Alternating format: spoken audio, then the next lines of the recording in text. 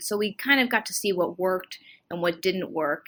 And we figured if we followed a similar playbook, keep the work short but not shallow, leverage smart data visualizations, and really focus on the intersection of business, technology, and politics to talk about media, I think we thought it would be successful.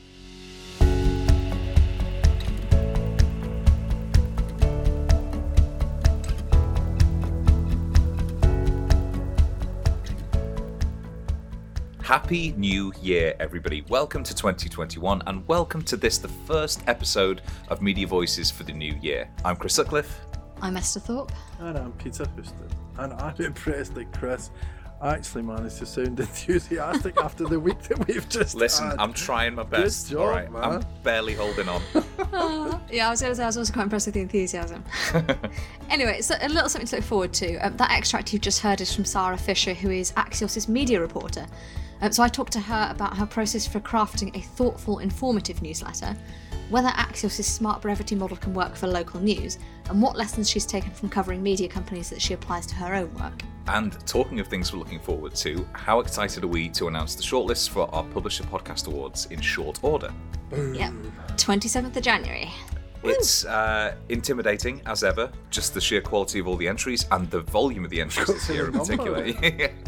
But no, I'm really looking forward to that because obviously we're big podcast boosters. We want to share the good work that our fellows in the industry are doing. And so I think that date can't come soon enough, really.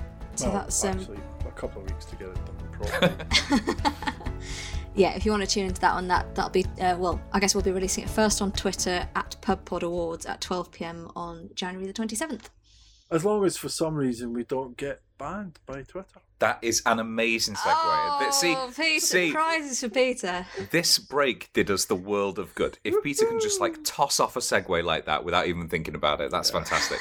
So obviously the big news this week is that Donald Trump, the ersatz president of the United States of America, has been banned from not just Twitter, but Facebook, Twitch, TikTok, Spotify, Shopify, Instagram, basically every platform that you can think of. Shopify. I know, yeah, what's the point? Where am I going to buy my MAGA hat now? And like Esther was saying before we began, we could talk about this for days and days, but really this is a media-focused podcast, so we're going to keep it limited to the implications this has for publishers and the media industry as a whole. A little bit of context. So obviously following the attempted coup in the Capitol, during which 5 people died, the platforms have finally said enough is enough, and they've banned Trump. I don't know how I'm doing this, but do we have to state that this is the attempted coup at the beginning of January, just in case anything else happens? I was going to say it's not even that much of a time, like a time capsule, because it could happen again within the next 3 days. Yeah. So it's on the 6th of January. And since then, Twitter in particular has been slapping down Trump's attempts to get back on and circumvent that ban, and circumvent the ban by any means necessary. Yeah, so in almost all the cases, the straw that broke the camel's back was that Trump allegedly used their platforms to incite violence, again, which is a violation of their terms and services. So, what was, I suppose, the initial reaction from people and publishers on Twitter beyond just, oh my God, it's finally happened? Well, it was Facebook that went first, wasn't it? Because as soon as Facebook banned him, everybody was sort of then watching for Twitter to do the same. It took about a day afterwards for Twitter to do it. Because Twitter had just a 12-hour ban on Trump. They had that 12-hour ban initially, which was, I suppose, almost like the inciting incident for the rest of these bans to come in. But yeah, Twitter didn't do it permanently for about a day after everybody else did it. But the reaction to this has splits down the lines that you would expect it to split down.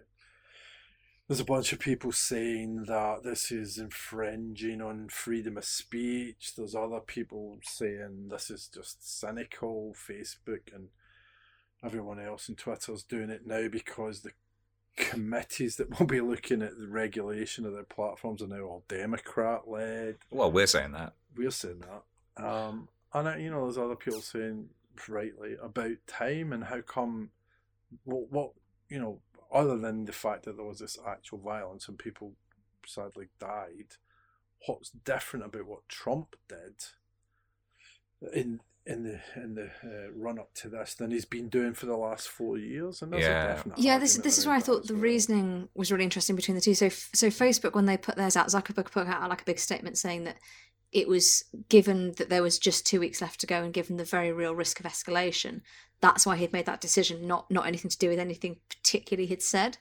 Whereas Twitter did it was I don't know if you guys read did you guys read the breakdown? Yeah, I read it earlier today again just to get my eyes across it. It was quite weird. Like, they picked out 2 tweets. This is after the 12-hour ban. As soon as he was unlocked, he started up again, and they said that they sort of dissected these tweets and were like, "Oh, this is why these go against our terms of service." And I can remember, we were all messaging at the time, being like, "Well, I mean, okay, fine," but then, he was messaging over the summer, being like, "When the looting starts, the shooting starts," and that was apparently not against your terms of service. So it was very. It was very much like, why are you applying those parameters now when actually loads of stuff is done in the past that's gone against that? Okay, I found Facebook's arguments were a bit more reasonable in that sense. Did they focus on any one particular statement? Yeah, it was 2 tweets he put out after the 12-hour ban. What was that? What was in there? I don't think I saw that. You have to give me a minute to look. Yeah, no worries. The only one I saw was that he wasn't going to be at the inauguration, and everyone in Scotland's like, shut Prestwick Airport. Don't let him fly into the golf course. So, yeah, so there were 2 tweets that they said, and they gave a comprehensive analysis of their policy enforcement approach on these tweets. The first one, as soon as he was re-released on the 8th, he said, patriots who voted for me will have a giant voice long into the future. They won't be disrespected or treated unfairly. I did see this. He said this is just the beginning. Something like that. It was along those lines, but it wasn't. Given some of the previous stuff he's tweeted, it was fairly innocuous. Yeah. And then the second tweet he put out was, "To all of those who've asked, I will not be going to the inauguration on January the 20th. Just having another tantrum. I was just reading those two, they're not. No, comparatively. Comparatively, they're pretty. So, hands up. Do any of us believe that, had he done this exact situation, had there been an attempted coup this time last year, that any of these platforms would have banned him for exactly the same situation? Temporary bans, I think, yes. Yeah, I think temporary bans. I don't know, though. They've been winding themselves up to it. They've been taking stronger action. But if he was still in charge and the Republicans were still in charge, then I doubt it. So anyone that's talking about regulation around, like the Clause 230 that's about being a publisher or not being a publisher, that's wrong. That's not what this is about. No. Or at least it's not the reason that's been given. They have really covered themselves here by saying this is explicitly a violation of T's and C's. Yeah, because the right to free speech is the right for the government not to come down on you for disagreeing with them. Whereas actually, that's not the right for you to use any platform you want to say anything you want. Well, no, some article about I can't remember where it was. Maybe New York Times. The right to free speech is not the same as the right of free reach. Yeah, that's the good. idea of amplification. Because we've seen this before, haven't we, with publishers being held liable for things that have appeared in comment sections. Yeah. So in that sense, it is sort of it's not a free speech issue, but it is one about who is ultimately responsible for content that gets published through UGC. But actually, I think that is fundamentally the issue for publishers out of this. Is what are publishers, whatever regulation comes in, what are publishers going to have to take responsibility for? Because Trump can go away and he can play golf and he can go to Mar-a-Lago or he can set up his own media network. He can do whatever the hell he wants. But all of these people that voted for him and all the people that support what he's pushing, the agenda he's pushing, they're still going to be there.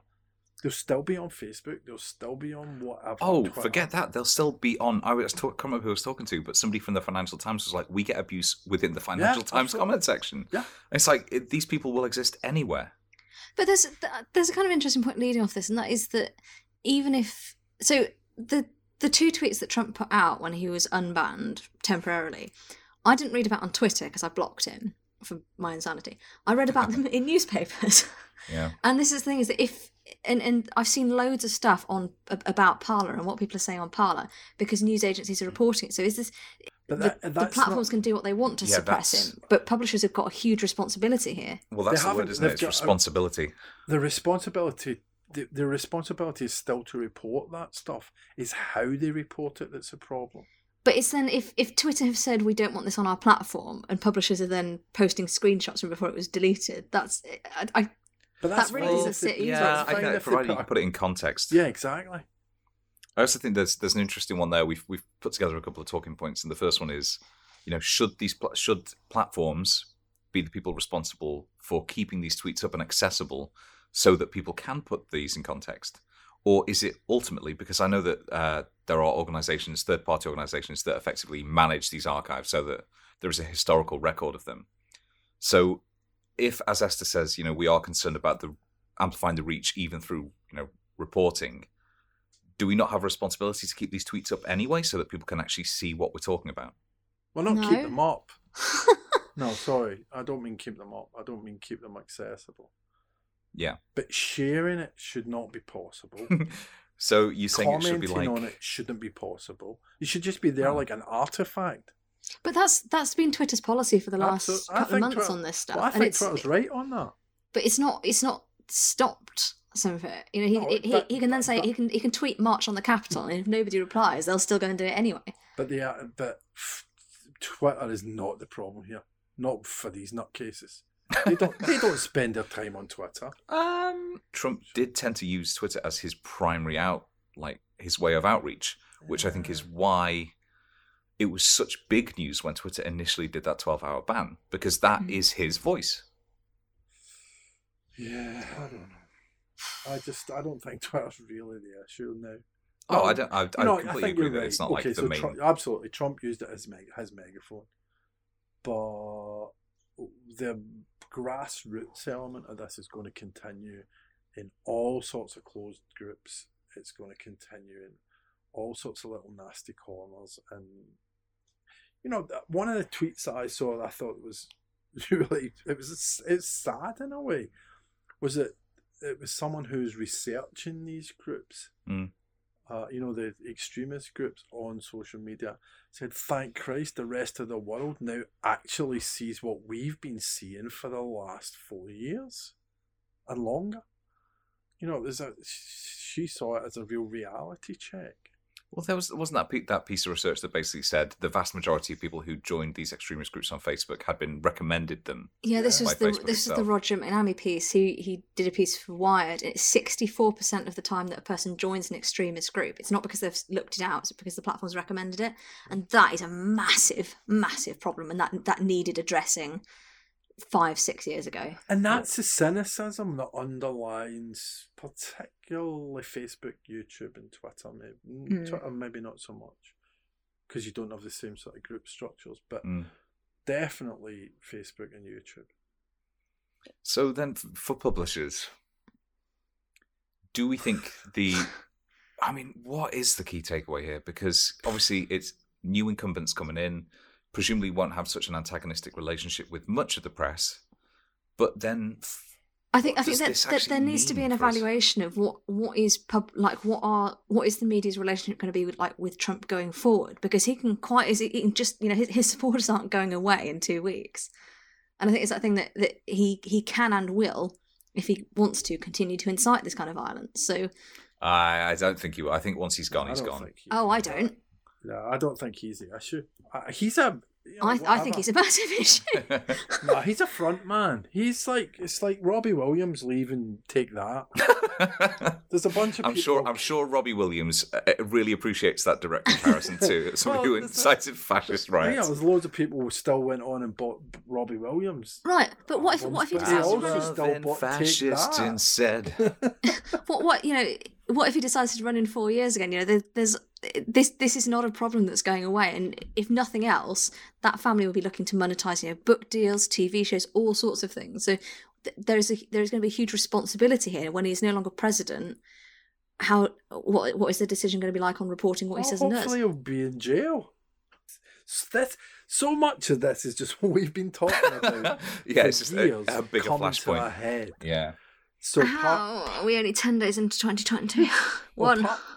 And some good news for publishers on the back of Trump's imminent departure. They are expecting advertisers to return after whatever date it is we're approaching. So the idea here is that Biden is looking like a more, quote, brand-safe president, and that this will relieve some of the pressure on keyword block lists and generally make advertising on news as a category a little bit less controversial. Yeah, there'll be something else. That genie's out the bottle, I think. There's still plenty of time for Brexit to completely screw it up. Honestly, I don't think we should even be called... This isn't going to work, saying it out loud, but we shouldn't be considering this 2021. We should be considering this 2022, the sequel. Not 2022, but 2020, part 2. Part 2, yeah, exactly. Yeah, I get it. Actually, talking about the new year then, on New Year's Eve, National World bought JPI Media for $10.2 million, which is a fraction of what it was formerly worth. And National World PLC boss David Montgomery outlined a plan to decentralize JPI Media and shun irrelevant or clickbait stories. That is a hell of a road back. You know what I mean? Yeah. In terms of actually decentralizing it. For the last couple of years, that has been their primary focus. It's really interesting this was a brilliant article in Press Gazette that I thought it was just interesting to see somebody actually explicitly set out that they don't think the one-size-all-fits approach to local news works. It's like, well, yeah, we've all known that for quite a long time. Yeah, it's actually getting buy-in from shareholders and people who, you can sort of say, well, look, this requires investment. Yeah, he's not said how much he's going to put into it yet. In other deals that slipped in over the break, Amazon is acquiring podcasting network Wondery for $300 million. This is the kind of first acquisition that they've made in podcasting since they announced that they were going hot and heavy on podcasts last year. Yeah, I wonder if this has been forced by the fact that they knew otherwise Spotify would buy them up, would just buy up every single player in the game. Yeah. Some good news for Reach, as it has announced that it will outperform its 2020 expectations after revenues from its digital divisions surged 25% in Q4. Although I have to say, this story was a tiny bit confusing because their operating profits still aren't looking great, but I think ahead of... they're looking better than bad market expectations. This says more about 2020 expectations than that does yeah, exactly, yeah. And a shout out to the Reuters Institute's Predictions for Journalism, Media and Trends 2021 report. The key takeaway this year is that 2021 is likely to be a year of economic reshaping, with publishers leaning into subscription and e-commerce. We could probably have said that fairly confidently towards the tail end of last year, but it's good to see that this is now evidence that publishers are taking alternate revenue streams seriously. Nick Newman says it very eloquently. He does. Sweet. Things can only get better. Actually, you can't say don't say that. No, sorry. Well, you heard it here first, everybody. Peter has jinxed the year. Edit that out, please. Richard Sharp, former Goldman banker and, predictably, a Tory donor, has been announced as the new BBC chair, succeeding Sir David Clementi. I don't even want to get into this one. That's fine, we can move on. I hope they look after, that's basically two Tory donors in charge of the BBC. I hope they look after the BBC, but I don't have massive confidence. I'm worried about what this says for, letting the market decide the future of the BBC. Whereas we've seen just last week that the BBC has launched its own, basically, homeschooling program, which Netflix wouldn't have done. Nope. You wouldn't have seen, a paid-for service do that. So, I don't know. Good on the BBC anyway. And Meredith's Travel and Leisure has been acquired by a timeshare resort company called Wyndham Destinations for $100 million over the holidays. So this is quite an odd relationship looking at it, but Meredith will continue to operate the title under a licensing deal, while Wyndham will basically use it to enhance its travel club relationships. It was quite unexpected over the I love that story though. I mean, it's a weird one. I give you that. But these guys have got like 280 resorts. And they're going to use this magazine to reach out. Basically, content marketing. Customers. Yeah. Well, but it's more than content marketing, because if Meredith is still producing the titles, you would imagine they'll still have some level of editorial value in them. So yeah, I'm not against content marketing and like private companies like this acquiring magazine companies, provided that there is because ultimately if the quality dips, then that's a result of them doing it wrong. Exactly. Yeah. No, I like this story. You know what else I like is a I've seen this really newfound appreciation for Wikipedia, and there's a really, really nice article, actually, which has been published on The Economist. We'll link to it, which is all about how its reputation has never been higher. People really appreciate it, and even though obviously it's effectively an ongoing fundraising thing because it's almost entirely supported by the public, and I just really like it. I think it's that democratization of information gathering. Although it is open to abuse at times, it's still shonky at points. Sometimes, but it sort of corrects itself because there are so many people doing it. It is a fantastic resource. I actually signed up today to give them a monthly donation off the back of this article. So I think it's I'm just really glad to see it. Do you remember the good old days when we weren't allowed to use Wikipedia as a source in school? I do remember that. Yeah. The thought of using Wikipedia as a source of anything when I was in school. This week I spoke to Sarah Fisher, Axios' media reporter. She writes their weekly Media Trends newsletter, which has just hit 100,000 subscribers. So she's been at the helm of the newsletter since its launch in 2016. So I started by asking her whether this was a target they'd always had in mind from the start. I think it was more of the fact that we would start and see how it would go. And we did have a formula that we wanted to follow, which mimicked some of the other newsletters that we had already launched. We had launched three others, I think, before mine, a health, a tech, and sort of a general newsletter in the morning. And so we kind of got to see what worked and what didn't work.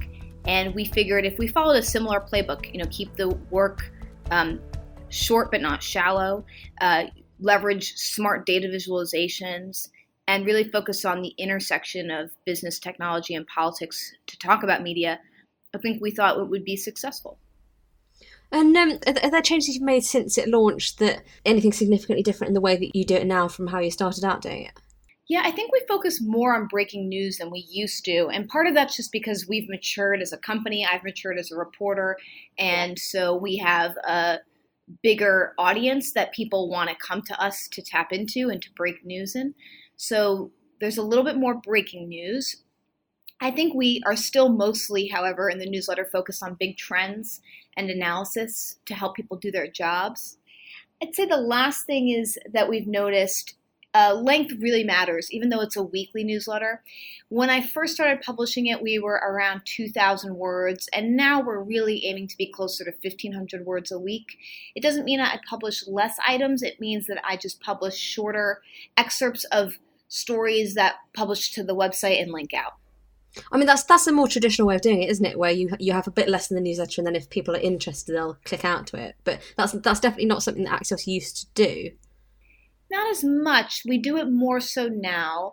And I think what's helpful is that it provides people who are interested in a particular item or subject to link out and go deeper.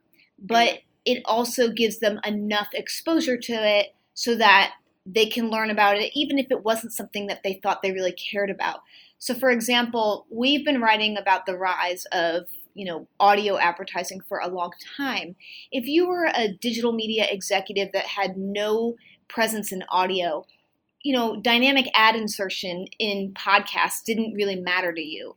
But we wanted you to know about it because we thought that in a few years' time it would matter to you, that most newsrooms, digital newsrooms, traditional, would get into podcasts, and that's turned out to be true. Heading into 2021, I think most newsrooms care about podcasts. So that's always been the strategy, is give people enough content to give them exposure to things that we think should be on their radar, but give them the option to go deeper or not go deeper depending on their interest. Yeah. And when you're shaping your coverage, because I think, are you still the only media reporter at Axios? Yes, but I heavily rely on a lot of my colleagues to help me. A lot of the coverage that I do, let's say if it's around misinformation, we want to talk to cognitive and behavioral scientists about the spread of misinformation. I'll work with our science editor on that. Or if I'm covering some of the social media platforms and their negotiations with publishers, I might talk to our tech policy correspondent who knows a lot about copyright. Again, if I'm working on a big media deal, I'll work with Dan Primack, our deals editor. So even though I'm the only media reporter per se, so much of my coverage is crafted in conjunction with the expertise of different beat writers at my company. And that means you can keep the coverage broad rather than kind of getting sort of particularly focused on a beat, which, I mean, is quite easy to do in media because it's such a huge area. Yes, when I started, I mean, I always have really cared about advertising. I had a career in ad sales before I was a reporter. And when I started out, I loved that focus on advertising. I felt as though that was an area where we could bring depth to a otherwise broad topic area. But then we had Cambridge Analytica and a bunch of privacy-focused scandals. And a lot of the big tech companies, a lot of people stopped talking about ad innovation. So it really forced me as a reporter to start to think about other focus areas that we could dive deep into. And it's ironic because now ad tech is hot again. The publicly traded ad tech companies are doing really well. People are trying to figure out how to do dynamic ads, digital ads for television and radio. So I look forward to bringing that more into the coverage in the next year. But yeah, for a few years, we had to really kind of shy away from that. Do you have a particular type of person in mind when you're writing for them? I mean, 100,000 people is a lot. You must have quite a variety of job titles, but are you targeting sort of particularly senior time short people, or are you targeting ad execs? Or when you're writing, sort of who do you have in mind when you write for? When I was on the business side and I sold advertising, I felt as though a lot of the coverage did not cater to me, which is your average, everyday, aspirational employee in media and advertising.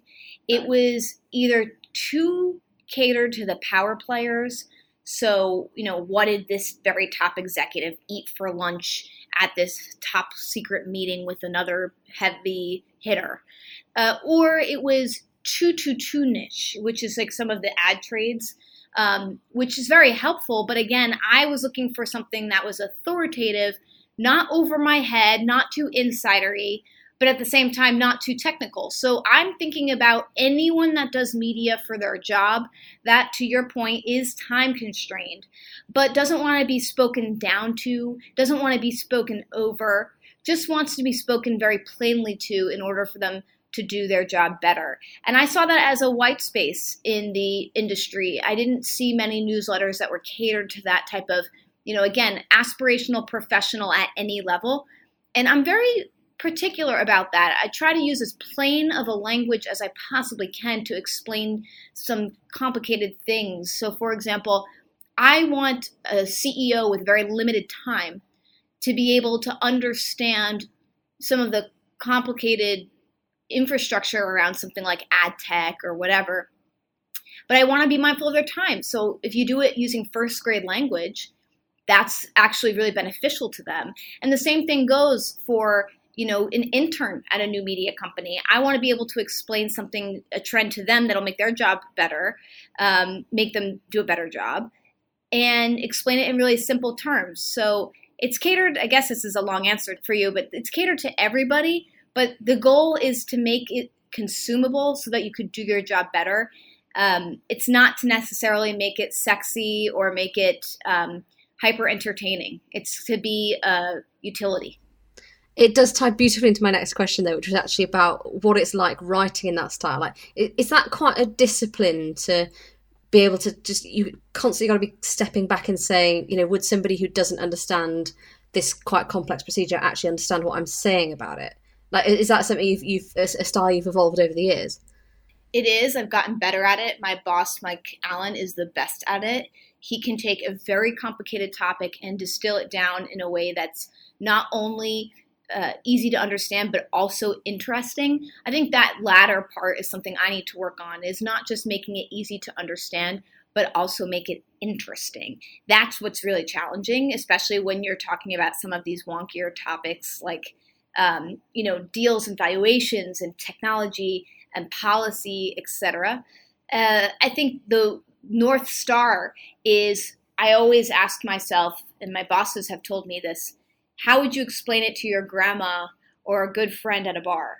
How would you explain it to someone that is close to you? And that is something I think about a lot before I start writing. Yeah. Have you got any guidelines around sort of what is too long or what is too short for a piece? Because I notice it varies quite a bit in length on the media trends. Depends on the item. The top item I try to give a little bit more space to than the others as a signal that it's the most important thing. It's the one big thing. So that'll typically be a little less than 400 words. And then the other items I try to make between 150 and 200 words. Again, the challenge is, how do you take from a 600 or 800 word piece on the website and pull out what's the most important 100 words.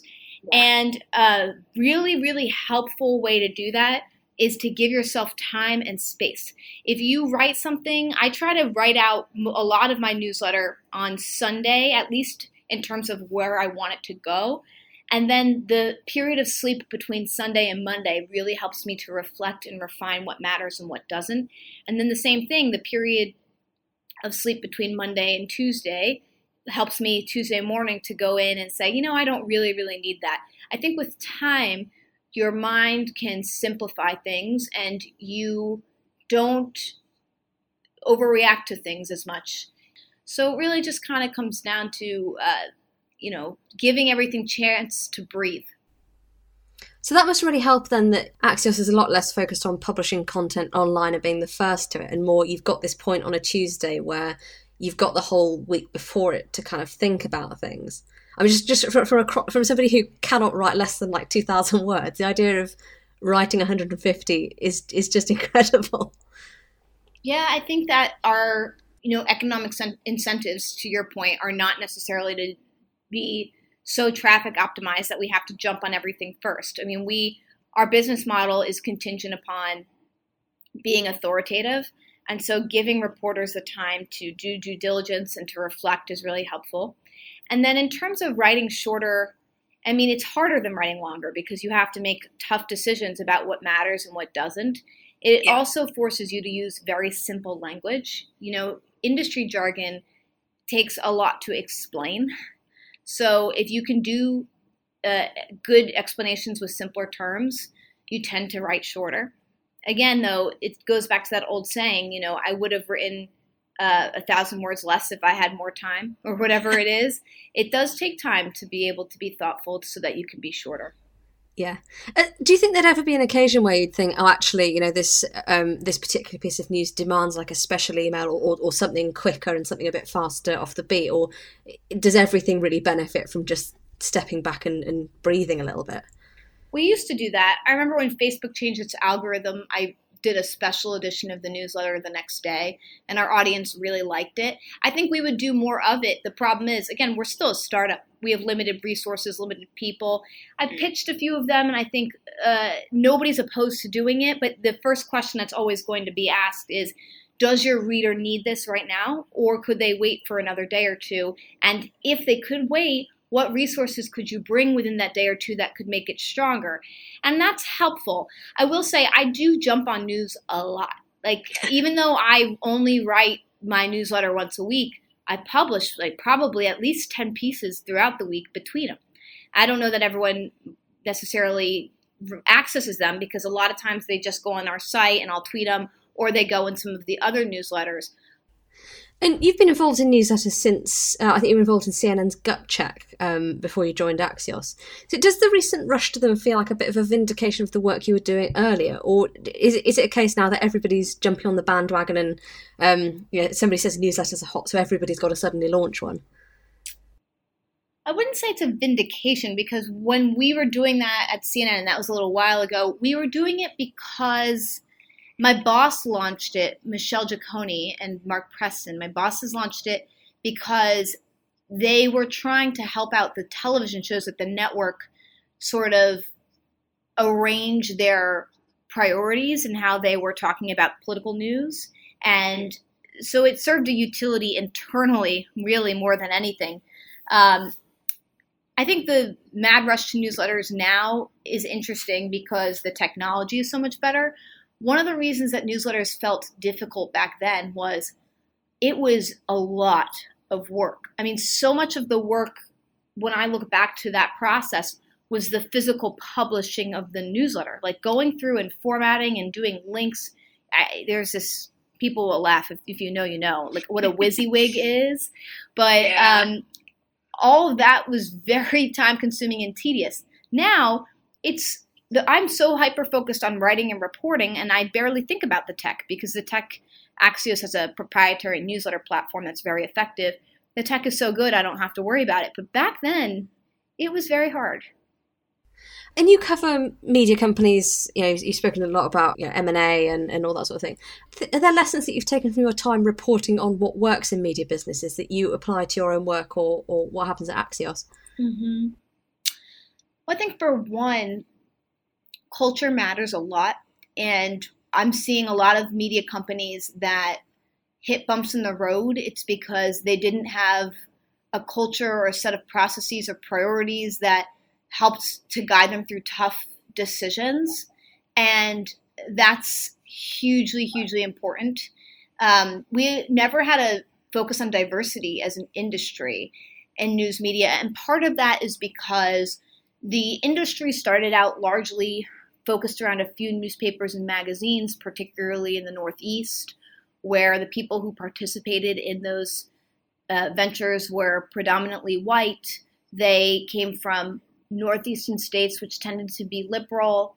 And that lack of diversity was a huge and continues to be a huge problem in not only navigating coverage and selecting the right stories and elevating the right sources and voices, but also just in how to function as an industry in a country that's so diverse. It got to a point, we're still at this point, where news media as a whole is so much less diverse than the workforce of the United States. I mean, how can you possibly be an innovative company or industry when that's your reality? So that's one thing I've learned is huge. Another thing I've learned is huge is funding structure really matters. And we saw a few years ago that a lot of companies took on tons of private investment from investors that were used to investing in companies that have very high returns that grow very quickly, typically software companies. And media and journalism doesn't scale quickly. It's not designed to. And especially, by the way, local, it's not designed to scale, right? It's designed to be for one particular community. And so that conflict of interest only became apparent after a few years when the growth trajectory wasn't meeting the expectations of investors.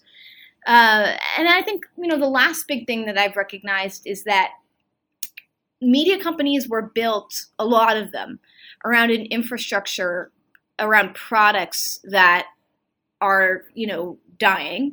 And the transition to new products that are high growth areas, newsletters, podcasts, streaming, is more painful than I think a lot of people realize because they are strapped to legacy institutions and infrastructure like labor unions. Their real estate value is tied to a size of a newsroom and printing staff and plants that don't make sense anymore. And so unwinding all of these decades old sort of infrastructure sets is very difficult. And that's one of the big reasons you're seeing these like massive newspaper companies flounder right now. It's one of the reasons you're seeing a lot of television companies struggle, traditional television. And so I worry about those companies because you have a lot of strong journalism there and journalists, but without being able to pivot quickly, it's going to be very hard to support the journalism they create. And you mentioned local news just there. Axios has recently bought a digital startup, the Charlotte Agenda, as part of its push into local news, and it's doing newsletter launches.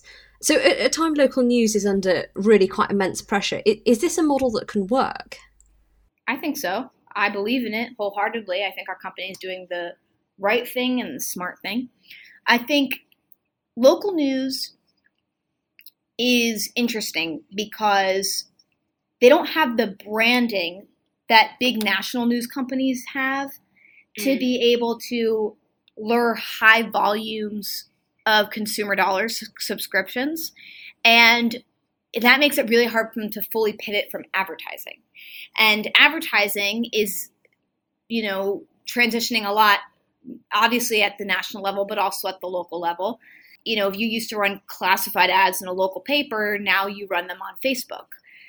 And I think that the promise for local news is how do we tap into the need? The need has not changed. People still want local news.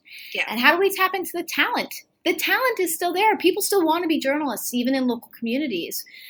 And marry those two things, talent and need, with a business model and, an infrastructure that meets the 21st century.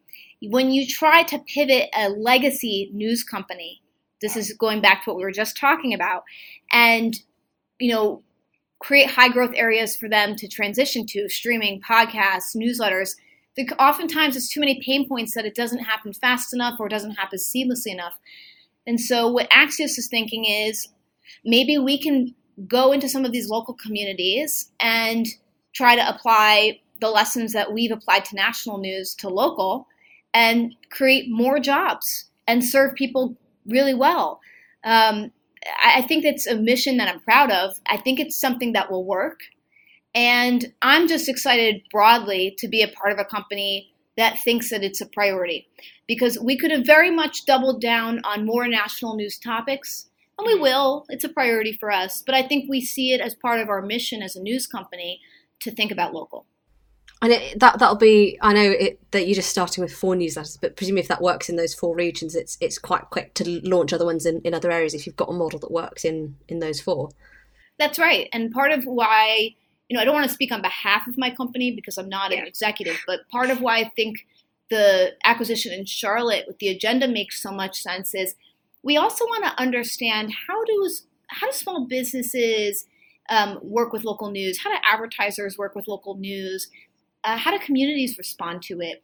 And so by bringing on the Charlotte Agenda's full staff of 11, which about half of them are in the newsroom and half of them are not, we can also learn from them some lessons that we can apply to these other 4 markets that we are experimenting with, so we can see where we need to make further investments. If one of the newsletters that we launched, let's say in Denver, that's one of the 4 cities that we're hiring for, takes off like a rocket, we might want to start to understand, okay, how do we expand? How do we fulfill the mission there better? And having a sort of mini blueprint with Charlotte Agenda, I think, will be invaluable to us. And then a last question before our sort of final question. I know, media people love making predictions, but everybody's expectations for 2020 ended up being completely wrong. So is there anything big that you're keeping an eye on for 2021 that you think will be dominating headlines in terms of media trends? There's a few things. I think the big foundational one is everyone's looking to understand how the advertising market bounces back. There are a few verticals that we don't think are really going to come back in the same way. Auto really is the lifeblood of local in terms of revenue and as well as political. And it doesn't look like car buying is going to be a thing of local dealers anymore. So that's a huge, huge shift. We're also curious to see how direct-to-consumer advertising changes the market and recovery next year. And the ad market will dictate a lot of the media recovery. So that's one big thing. Another thing we're looking at, in terms of, I also cover movies in Hollywood, is what's going to happen with theaters. My prediction there is that theaters were becoming a very niche thing. It's where people who loved action and adventure films would go to the theater for the experience. But things like dramas and rom-coms, comedies, you would watch that in your home.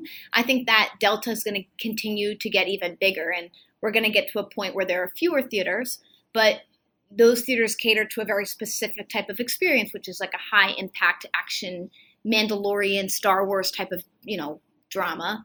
And then I'd say the final thing I'm thinking about is regulation. The Biden administration is expected to be a little bit tougher on big tech than the Trump administration.